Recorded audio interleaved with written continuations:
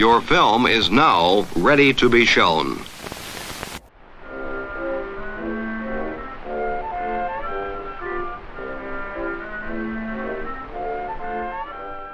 Good morning. I'm Justin Hendricks, editor of Tech Policy Press, a nonprofit media and community venture intended to provoke new ideas, debate, and discussion at the intersection of technology and democracy. This week, the United States observed the first anniversary of the insurrection at the Capitol on January 6, 2021. It was marked by a torrent of media coverage of the event, its causes, and what has changed since. President Joe Biden gave a speech at the Capitol where he addressed the big lie told by former President Donald Trump, which continues to serve as a motivating animus for his supporters and for his party. And so at this moment, we must decide, what kind of nation are we going to be? Are we going to be a nation that accepts political violence as a norm? Are we going to be a nation where we allow partisan election officials to overturn the legally expressed will of the people? Are we going to be a nation that lives not by the light of the truth, but in the shadow of lies? We cannot allow ourselves to be that kind of nation. The way forward is to recognize the truth and to live by it. The big lie being told by the former president and many Republicans who fear his wrath is that the insurrection in this country actually took place on Election Day, November 3rd, 2020. Think about that. Is that what you thought? Is that what you thought when you voted that day? Taking part in an insurrection, is that what you thought you were doing? Or did you think you were carrying out your highest duty as a citizen and voting? The former president's supporters are trying to rewrite history. They want you to see Election Day as the day of insurrection. And the riot that took place here on January 6th as a true expression of the will of the people. Can you think of a more twisted way to look at this country, to look at America? I cannot. At Tech Policy Press and on this podcast, we've covered January 6th and the ongoing threat to American democracy over the past year in a variety of ways, through discussions and writing from a variety of contributors and from me. I've spent the past year reporting and researching the events of January 6th at Just Security and at Tech Policy Press and in other venues. With Ryan Goodman at Just Security, a forum on national security, foreign policy, and human rights, one project we put a lot of effort into with multiple collaborators is the January 6th Clearinghouse, which collects evidence, databases, documents, timelines, and a variety of other forms of material related to the attack on the Capitol and the big lie that precipitated it. The Clearinghouse stands at over 300 entries and has been archived by the Library of Congress. At Tech Policy Press, we've continued to put the focus on the intersection of tech and democracy by focusing on January 6th and the investigations and research surrounding it with a focus on social media platforms and other layers of the technology stack that play a role in content moderation and the spread of disinformation. Today, we're going to look at the extremist movement in the United States and how the media and technology environment plays a role in it. We're going to hear from Jared Holt, a resident fellow at the Atlantic Council's Digital Forensic Research Lab, DFR Lab, who will walk us through the findings of his latest report, After the Insurrection, How Domestic Extremists Adapted and Evolved After the January 6th U.S. Capitol Attack, which chronicles how the far right has reorganized and adjusted strategically since January 6th to position themselves to continue the assault on our democracy. And then we'll hear from Candice Rondeau and Ben Dalton, who just completed a report with an interdisciplinary group of researchers at Arizona State University and staff at New America titled Parler and the Road to the Capitol Attack, Investigating Alt-Tech Ties to January 6th. The report looks closely at one social media platform that served as a hothouse of activity leading up to and on January 6th, and how the alternative social media ecosystem has evolved since that day. Here's Jared Holt from DFR Lab. My name is Jared Holt. I'm a resident fellow at the Digital Forensic Research Lab, where I track domestic extremism in the U.S. and how it uses the internet. So, Jared, you've produced this report, and I understand with three goals. You talk about providing a more granular understanding of the spectrum of radicalization that led to the events of January 6th, the state of play among far-right domestic extremist movements, and the ongoing threat of political violence in the United States. I want to spend a little bit of time on the second two of those three goals. So looking a little bit more at the state of play and the ongoing threat of political violence. It's January 7th. It's now more than a year since the January 6th Capitol attack. What is the state of play for far-right domestic extremist movements in the United States?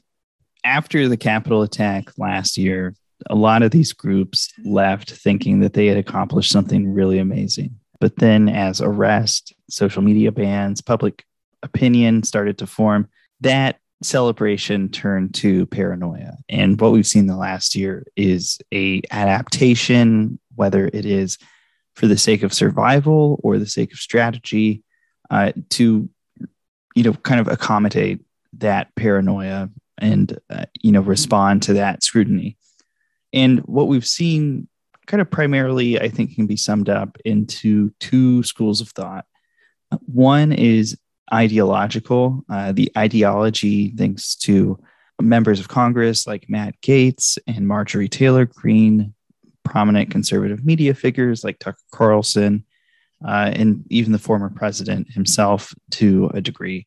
These extremist sentiments and ideologies that even just, I would say even just a couple of years ago, resided on the fringes of the conservative movement, have been pulled into the spotlight. And this has kind of been a defining feature of the Trump era, but, it really has picked up in the last couple of years, going really deep into conspiracy land and that sort of thing. So the ideology is kind of clawing its way toward the mainstream with more vigor.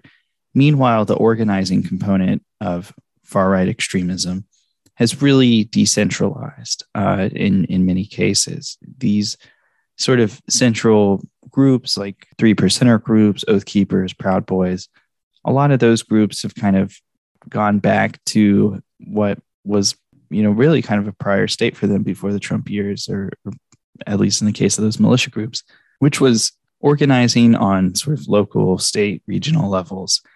And what they're hoping to do there is kind of twofold. One, they are hoping to evade some scrutiny because there's less media, there's less resources, knowledge of what they're about in these smaller communities, especially rural communities that, maybe exist as news deserts. And then there is, also kind of a strategic reason for doing this too, which is that, in these areas where maybe there's not a lot of political engagement all the time, just by the sake of being involved at all, they can wield a greater amount of influence than they would currently on the national stage under a Democratic presidential administration.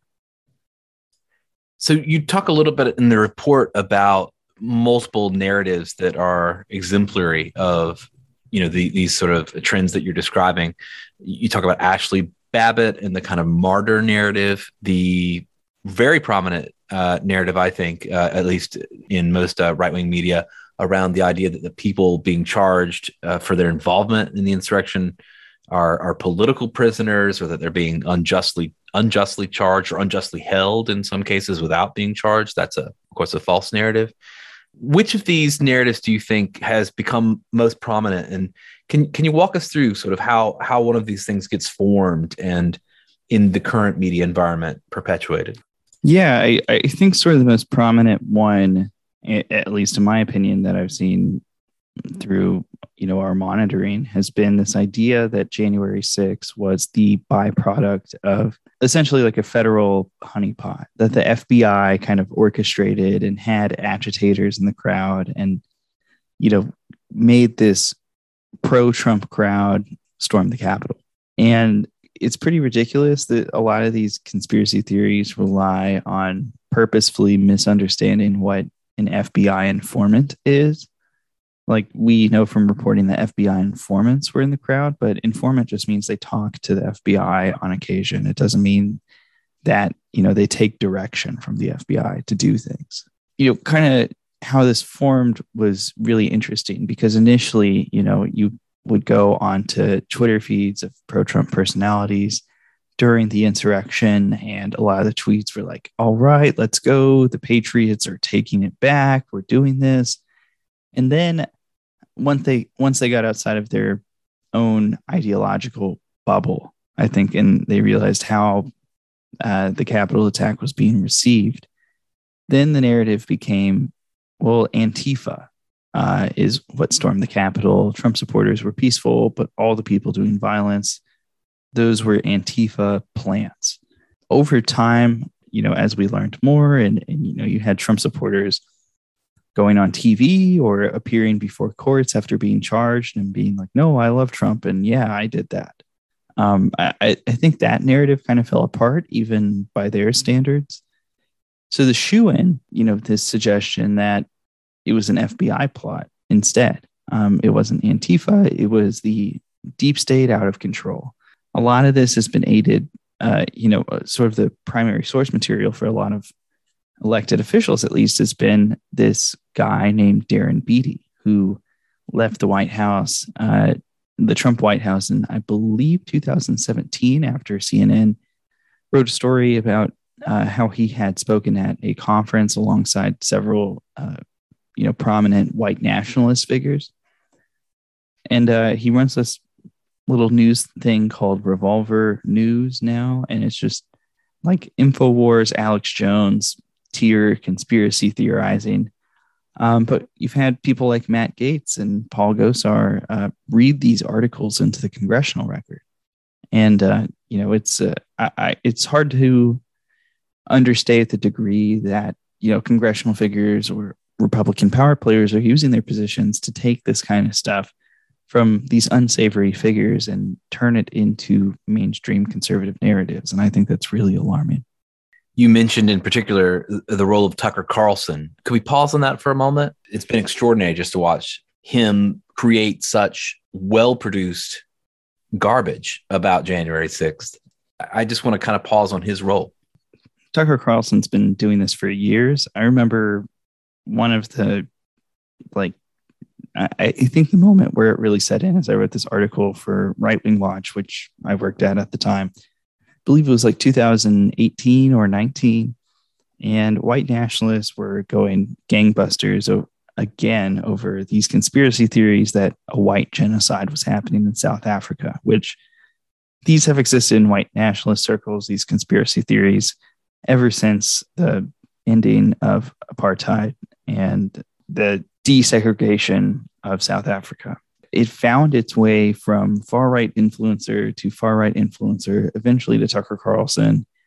And then, lo and behold, Trump was watching Tucker Carlson and tweeted out this thing, trying to get the State Department at the time to look into it. And, needless to say, it was just nonsense, white nationalist conspiracy theory. But, I think that moment kind of demonstrated what he's been doing for a long time, which is taking these things from the recesses of the extreme right, mainstreaming them and getting them in front of people that actually have influence or massive audiences.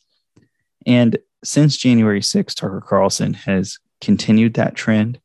I think maybe most notably putting together a quote unquote documentary series about January 6th, kind of advancing a lot of these same narratives that I just talked about, which is that the FBI basically set up January 6th to fail in the way that it did, and that everybody involved is actually innocent, and the real, criminal is the deep state Joe Biden administration.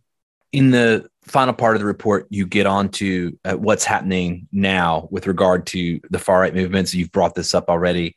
The idea that things are decentralizing, focusing on local. You talk a little bit about how Steve Bannon is advocating for individuals to pursue positions in key precincts and in key states around the country. Can you talk about where things are headed? And do you see this as a sort of extension of the insurrectionist movement on January 6th? I mean, I definitely see it as an extension, even though we don't have people, at least for now, storming into the state houses and destroying everything and trying to halt legislative processes. The ideological component is still there. And I don't really have to speculate on what the strategy is here because people like Steve Bannon have been so explicit on it. people like Bannon and the people that listen to him and the politicians who are aligned with him believe that the reason January 6th even happened was because there were all of these failures on the state level, on the local level. And what they view as failures is just basic democratic processes, which is votes being certified and passed up the chain. So the strategy that they have is very much like the precinct strategy the religious right used to ascend to power in a very institutional way, which is to seek positions on things like school boards and, more importantly, election boards, Republican precincts. A lot of these positions are not high-profile positions. When you go to vote in midterms or a general, they're on like the third or fourth page of the voting packet. You maybe know the names. You probably see the letters and vote accordingly. Democrat or Republican, that's how most of that tends to go a lot of the time. So they're trying to kind of shore up wins in these positions, which is a legitimate form of political strategy and organizing. But their explicitly stated goal, should they get those positions, is not to fulfill them. It's not to get in these roles and then act and do the unglamorous work of election certification and conduct. It is intentionally to get in the role and then just use their positions to gunk up the whole process. So it's using the democratic process to get inside institutions for an explicitly anti-democratic goal, which is a bit concerning because the way you push back on that, you kind of, you can't stop people from running for these positions. I guess the best hope is to just identify where this is happening and run other people instead who, Democrat, Republican, it doesn't matter, but, at least people that have these basic commitments to democracy in the United States. So you talk about the media ecosystem and the arrival of a kind of notion of a parallel society. I was particularly interested in your view on how this kind of alternative media and technology ecosystem that appears to be emerging and that we're seeing attract investment, whether it is today Parler apparently raising another $20 million in funding, Donald Trump's own effort, which apparently has raised or has a valuation, I should say, of more than $1 billion. How has this sort of media and technology ecosystem evolved, and what role does that play? It's evolved like even before the Capitol attack. This ecosystem existed, but I think, after the Capitol attack and, so many people getting suspended from mainstream platforms, I think, like, for example, Twitter said by the middle of last year, they had suspended more than 100,000 QAnon accounts. So there were all of these suspensions, very notably, Donald Trump was suspended from many platforms. And that really, from what I could see, accelerated the push into this environment. And some of these platforms exist as ideological projects like Parler and Gab. Some are chosen seemingly for convenience, like Telegram, that being a internationally used app with plenty of legitimate purposes, and then plenty of illegitimate purposes, like any major product like that. And then, of course, they always try to get back on the mainstream ones because even the best alternative ones can't hold a candle to a Facebook or a YouTube. But we've really seen this ecosystem kind of develop a bit further, attract some more funding, certainly attract some more users.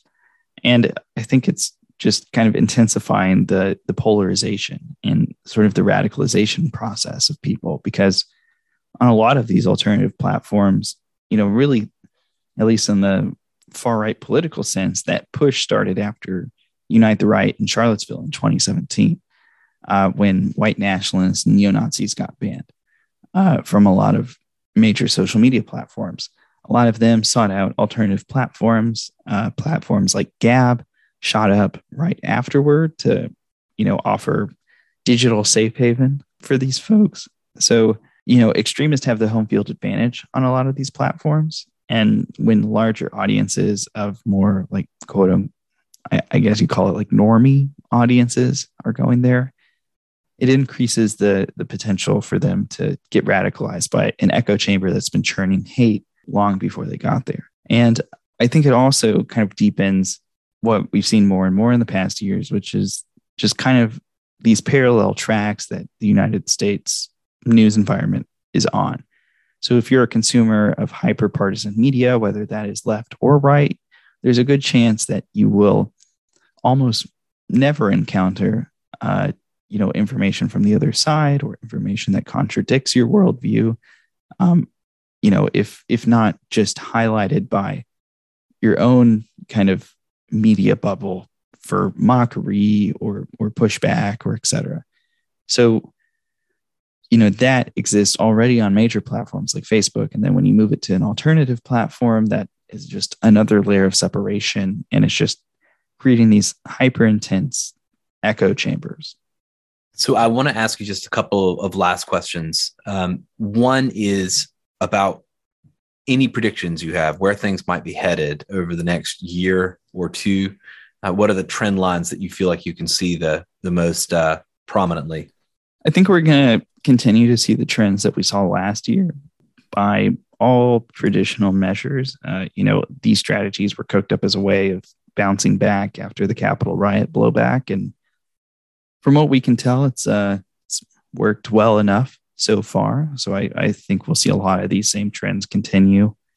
When Trump unveils his social media platform, and whenever that may be, I think that will shake up the landscape because there will be a mad dash to this new platform and a race to establish influence on that platform. So I'll be looking for that. And, this local strategy has been going on over the course of the last year. A lot of people have been able to successfully obtain these positions that they've been seeking in the electoral process. And I think 2022 is going to show us kind of the pilot episode of what the consequences of that are. If we don't figure this out soon, and depending on how that pilot goes, I think that could have even more severe ramifications in 2024. Jared, were you at the Capitol on January 6th? I was not. I had plans to go. And then I started seeing some video from the ground and I was like, oh no, all of my worst, my worst worries about what was going to happen today are happening. So maybe I should stay home and just document everything that I can. So you have been covering this stuff for years. And I know that it has a corrosive impact on the individuals that have to look at it so deeply. How do you kind of, keep yourself going? I know that you're target of threats, that you deal with some fairly negative content on a regular basis. Any personal reflections this year since the insurrection? I've got a great and supportive partner, a cute dog. I play some guitar, I do some photography. Yeah, just having support there. The DFR lab is really good about having my back on stuff when things get choppy. So having some support there, and then also I think just having creative outlets to, take that energy or take whatever you're feeling and just turn it into, it doesn't even have to be anything. It doesn't have to be, like a studio soundtrack or something. It's, just to get it out on the guitar and then, go make dinner and watch some TV and unwind or something.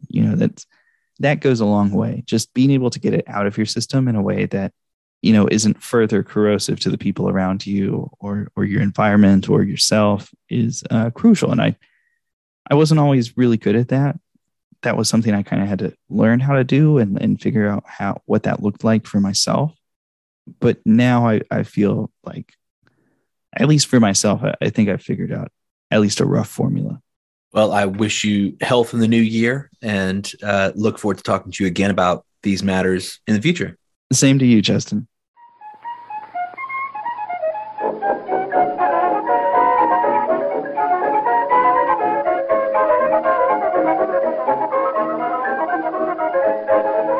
If you are enjoying this podcast, consider subscribing. Go to techpolicy.press/podcast to find a link to subscribe via your favorite podcast service. While you're there, join our newsletter.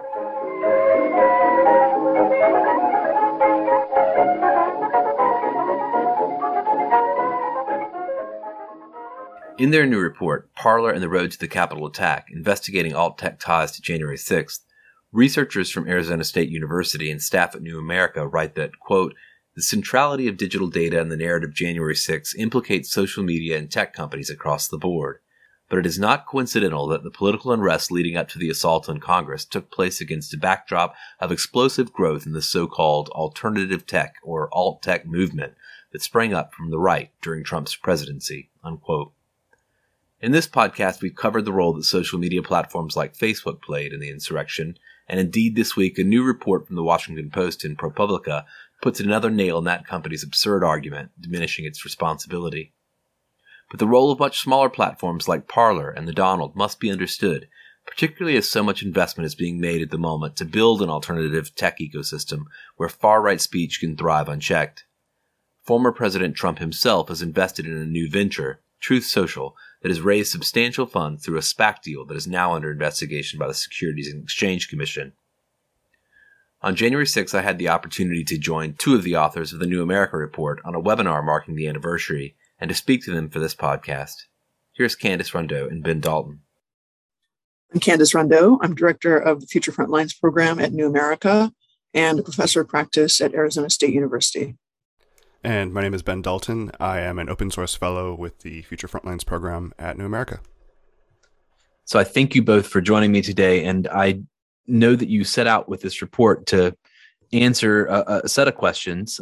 You talk about a persistent question that remains unanswered after January 6th, then with regard to the role of social media and technology platforms. How much did niche platforms like Parler and their interplay with Main Street platforms contribute to the January 6th siege and the rise of extremism in the country?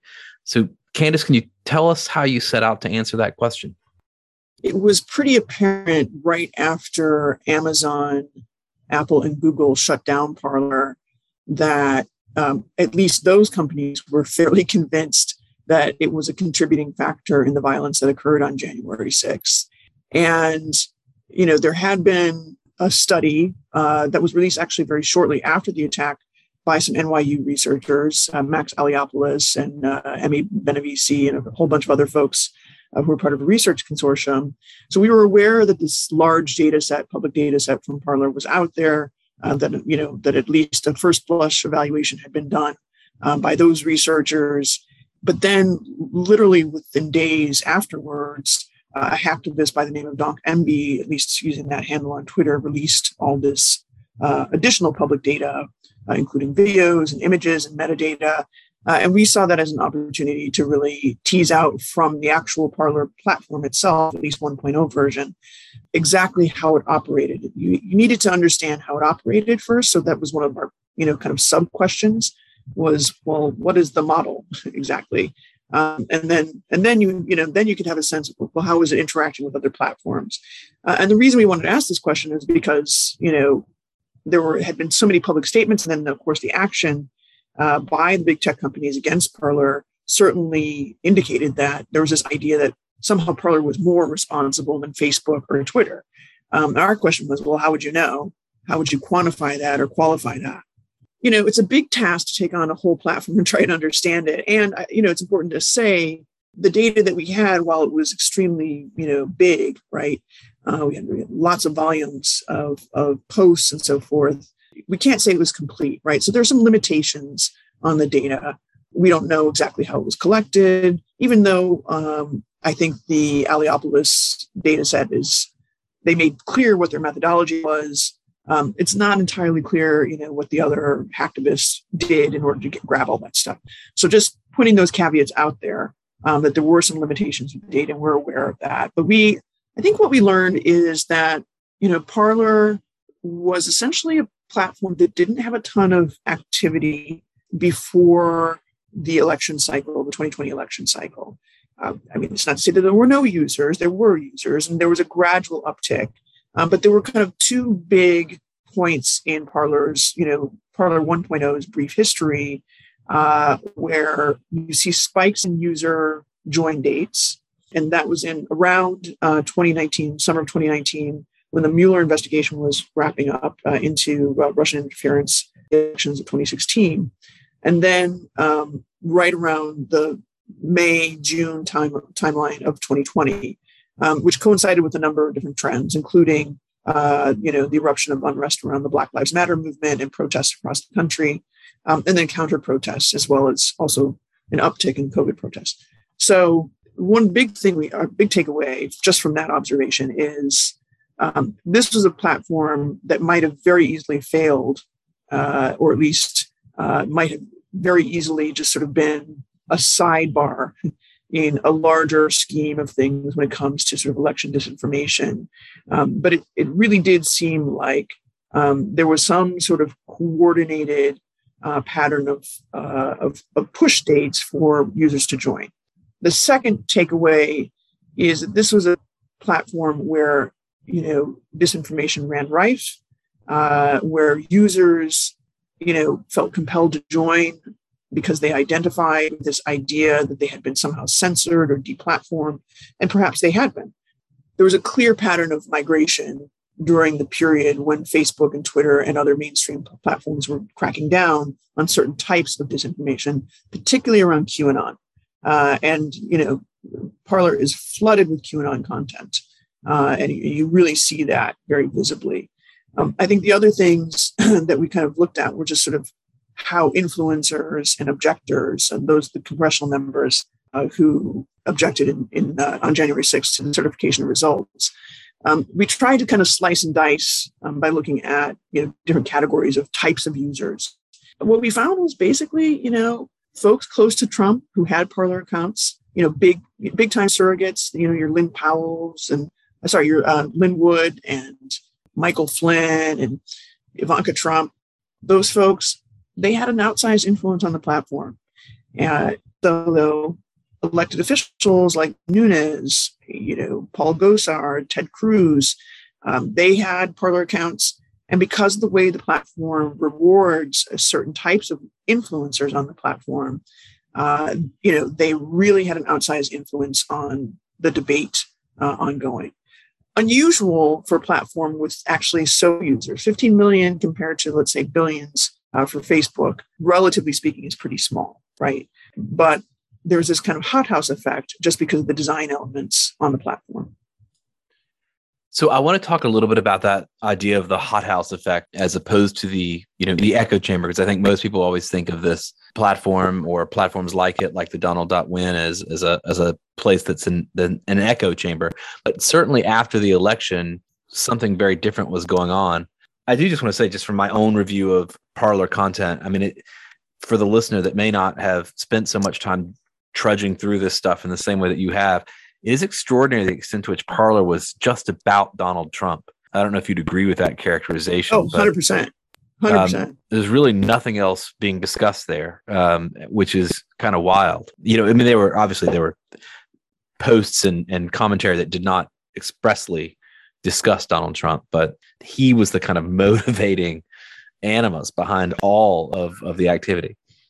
Yeah, right. I mean, so that's also like a tremendous difference, right? You couldn't even say that necessarily about Gab, although that bears testing, right? I think Gab probably has a little bit more diversity. We won't talk about sort of all the content there, but just my suspicion is what about Parler is, we did do the topic modeling, and of course Trump is at the center, right? Like you're quite right about that. But then there's also this kind of sense that there's an apocalyptic crisis underway, right? And and a sense that democracy in the American way is, of course, not wrong. It sort of happens to be for different reasons, right? So yeah, Trump is very prevalent. Yeah, just Trump, the topic of Trump, how he is righted or wronged, or that's really key. And just to add to that, there was quite a bit of automatic or automated activity on Parler. So some of the most active accounts were, essentially just sort of pushing out article feeds, like from the Epoch Times, the pro-Trump newspaper. And actually, there was an account that would automatically post as a comment on every new user who joined, basically the information for like signing up to volunteer for the Trump campaign. The penetration of the campaign is really evident there. And just to further underscore that point, we as Candace mentioned, there was like sort of spikes of activity surrounding like key events throughout the campaign. And actually the peak of activity on the platform, both in terms of post activity and join activity, happened the week after that Joe Biden was projected to win. And it surrounded that first really big Stop the Steal protest that was organized in November.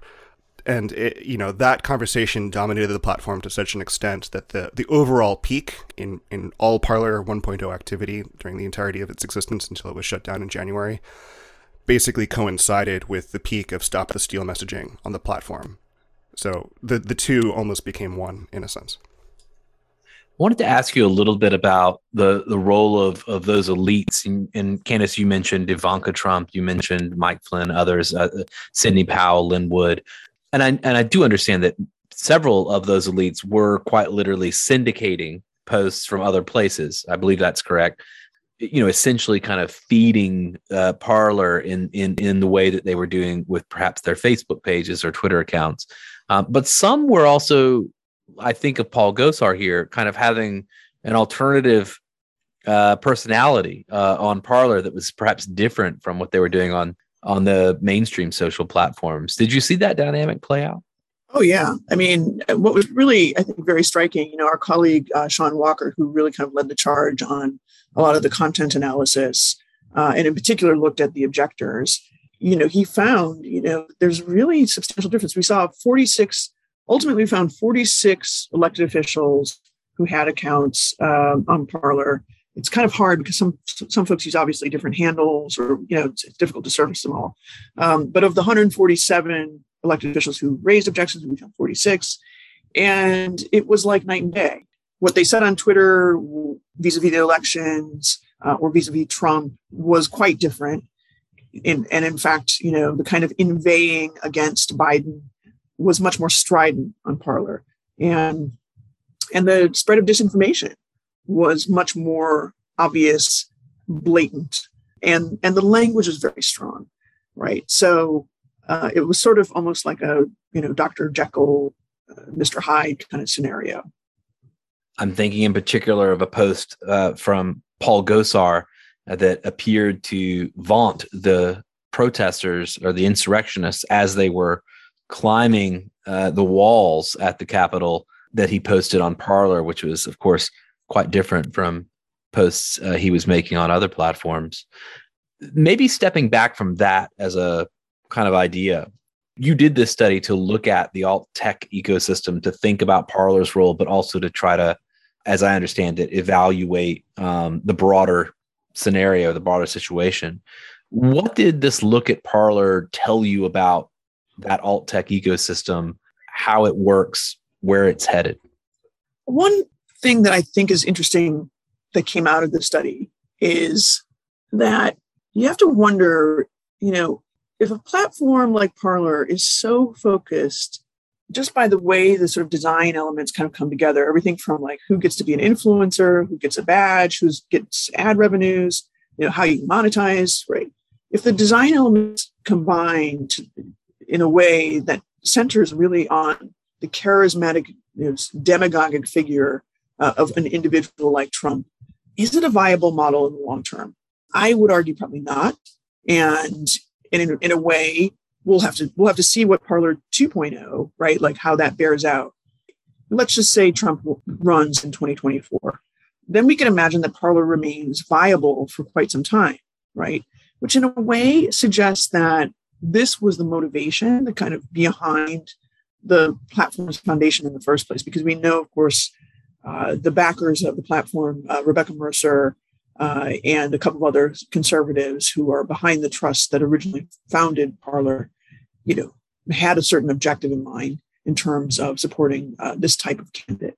So, but then the question is, if Trump doesn't win, right, in a 2024 scenario, and yet the whole kind of dynamic of the Parler platform for years then has been built around this kind of magnetism and around the influential orbit of his surrogates online, will Parler be stale then? Like who will do stuff on Parler? What will it be useful for? There is no future charismatic, demagogic GOP principal or other type of libertarian or far right principle that you can build an advertising model around, then what do you got? And I think that raises questions about similar platforms like Getter. I would like to see, will they be able to be as successful? Raises questions about Truth Social and Trump's proposed social media platform, which is now in the middle of this SE review. Is this a viable long-term model if the whole platform essentially builds around the influence of a relatively small group of people who have a pretty narrow audience? It's a big audience relative to the millions of Americans out there, but it's still a narrow audience. I think it's such a key question. When you think about Gab, Truth Social, Parler, Getter, and other projects in that regard, the ones that seem to believe that there is a real market opportunity, and clearly Truth Social, we've seen some of the material that's come out of that. Parler seems to be very much, of that mind. And we've seen some of the material from places like Gab and Getter, where they all seem to describe, this idea that, listen, people are being censored on the main social platforms. That is going to increasingly drive an appetite among consumers to move their activity to alternative platforms that are more free speech friendly in their way of thinking about free speech, and that is going to create a market. It just feels to me like there's a significant reason to have the same suspicions that you do, which is that market may not be big enough ultimately in terms of the number of people. And I suspect that advertisers will have quite a lot of reservations about spending their dollars in those environments. Right. So it raises a couple of other additional sort of policy questions and kind of movement questions. When we think about, tech transparency and, the need for better regulation, all these questions around Section 230 that, of course, we're a little bit over-focused on. I do wonder also, so if it turns out to be a limited market, how will we know that exactly, right? I mean, will we see advertisers saying, you know what, we're good. We're going to stick with Twitter and Facebook and YouTube. We don't really get a lot of mileage out of this anyway. And I haven't actually seen a lot of evaluations. I mean, a great avenue of research is just what are the business models? I know that Megan Squire, has been doing a lot of that work, looking at kind of the monetization of, these far right platforms and how exactly it works. But I think there's lots of opportunity there to just look at the online digital advertising market generally, and what are the economics really? What are the baseline, bottom line numbers that advertisers gain from interacting with these platforms? And the second question is, we know that there's kind of this very interesting kind of cottage industry of new communications devices and other types of services that are now being provided on some of these platforms. Cell phones that are for Christians and constitutional patriots and so forth and so on. So you have to wonder again, in a networked communication system with very limited networked nodes, right? Will the technology actually be viable? Then the second question is, will there be revenues generated from that model in the long term? And I also kind of think it raises some even bigger questions around, if you're the type of platform that doesn't sell your users' data to third parties, there's obviously a different monetization scheme going on, which means that Congress really could regulate that quite simply. Is it okay, for elected officials or people running for Congress or elected office to monetize in that way? How does that fit and square with campaign finance laws, for instance? What do we know about that? I mean, those are just, a couple of examples, but I do think that one of the gifts of the Parler shutdown and the sort of the opening of the research on, 1.0 version has been that now you can actually sort of say, here's a snapshot of this one platform that had this one business model. And it's completely knowable, or at least it's mostly knowable, what the impact was of their schema, right, for raising revenue. And Congress has to ask questions about that. They should ask questions about that. Ben, anything to add there? I mean, yeah, we see them building like not just an alternative social media ecosystem, but basically an entirely alternate internet. You have people like Nicholas Fuentes setting up like a new streaming service. You had, Epic, which was recently hacked, setting up an entirely different sort of registration system. You see almost like an ideological diverging of the internet economy. I guess my question, big picture, and this is one of the last I'll put to you, is does this create a kind of mega echo chamber or MAGA echo chamber, hothouse, as you say? Is it easier in some ways to contain the anti-democratic forces that may exist in that hothouse if in fact it is so separated from mainstream platforms, from mainstream tech? Or do you think it makes it more potent? Do you have a sense of that? Or is that really the open question? So the reason we kind of arrived at this idea that we're not really looking at an echo chamber, but rather a hothouse, right? So if we think of an echo chamber, it's sort of like things are bouncing around inside some container, right? And it's sort of like a bunch of noise drowning out sort of the logic of a signal. But the signal was really loud on Parler because it wasn't a bunch of noise. It was all one signal. And there's a symbiotic relationship. It's the internet. These platforms do interact with each other because people have multiple identities across multiple platforms. And, as we just, pointed out with some of the objectors, I mean, they one thing on Twitter, another thing on Parler. And there's an extremely symbiotic relationship between them, right? So the question is then not so much, is this an echo chamber? Can you wall it off? You can't wall it off. It does have an impact. It will continue to have an impact on the national conversation about uses of political violence and when that is normal and okay.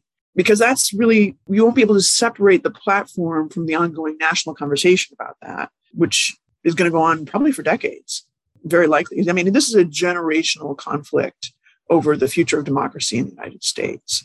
And it involves everything from, redistricting and gerrymandering to, access to, the ballot box, to qualifications for candidates, to, counting and recounting, audits, you name it. It's a huge, huge tsunami of real chaos in our electoral system, at least in terms of how the American public is perceiving it.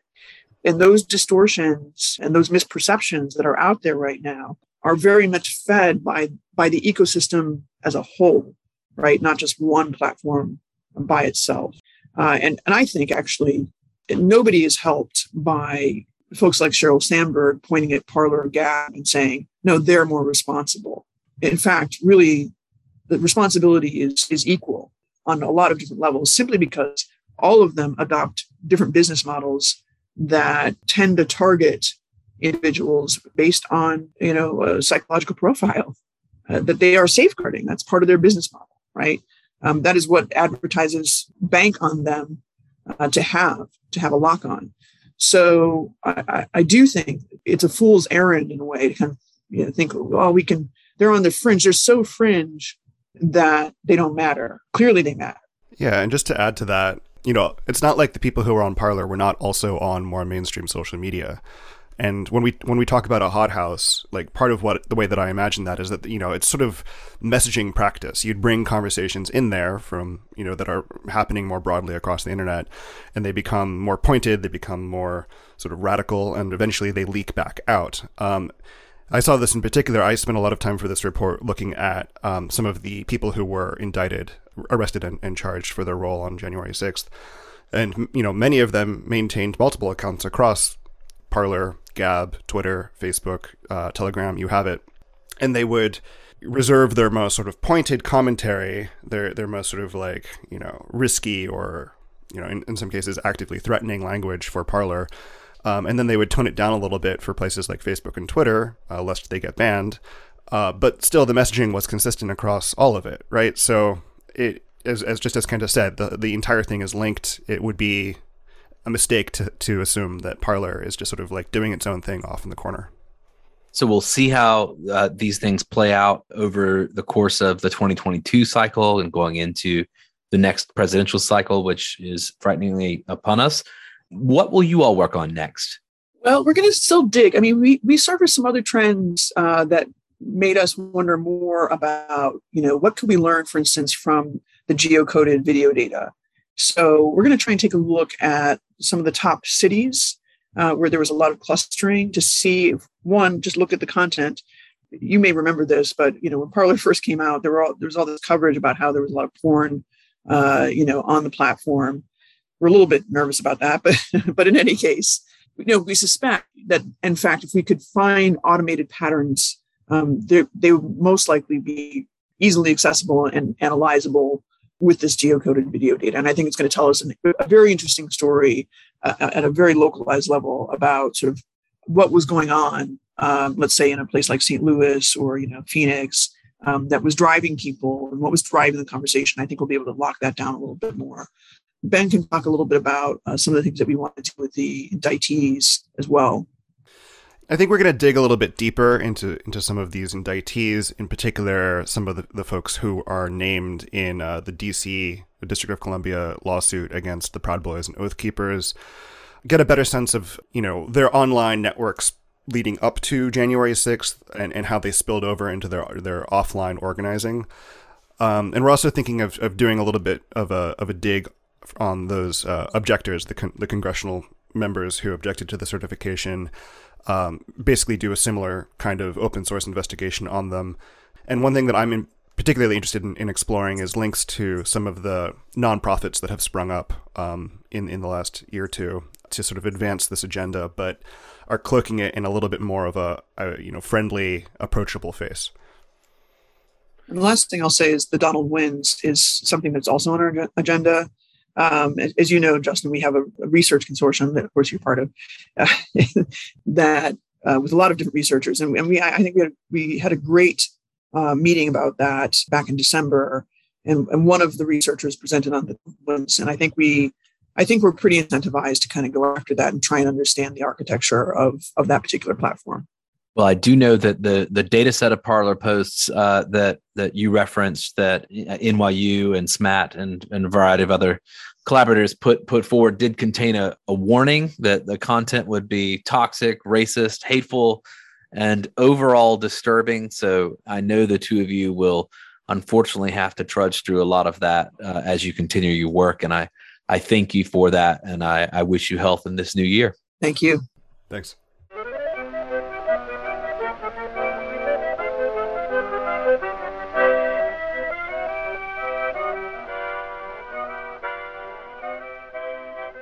That's it for this week's episode. I hope you'll send us your feedback. You can write to me at justin@techpolicy.press or find us on Twitter @techpolicypress.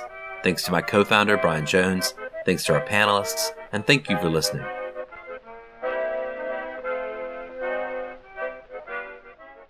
Tech Policy Press.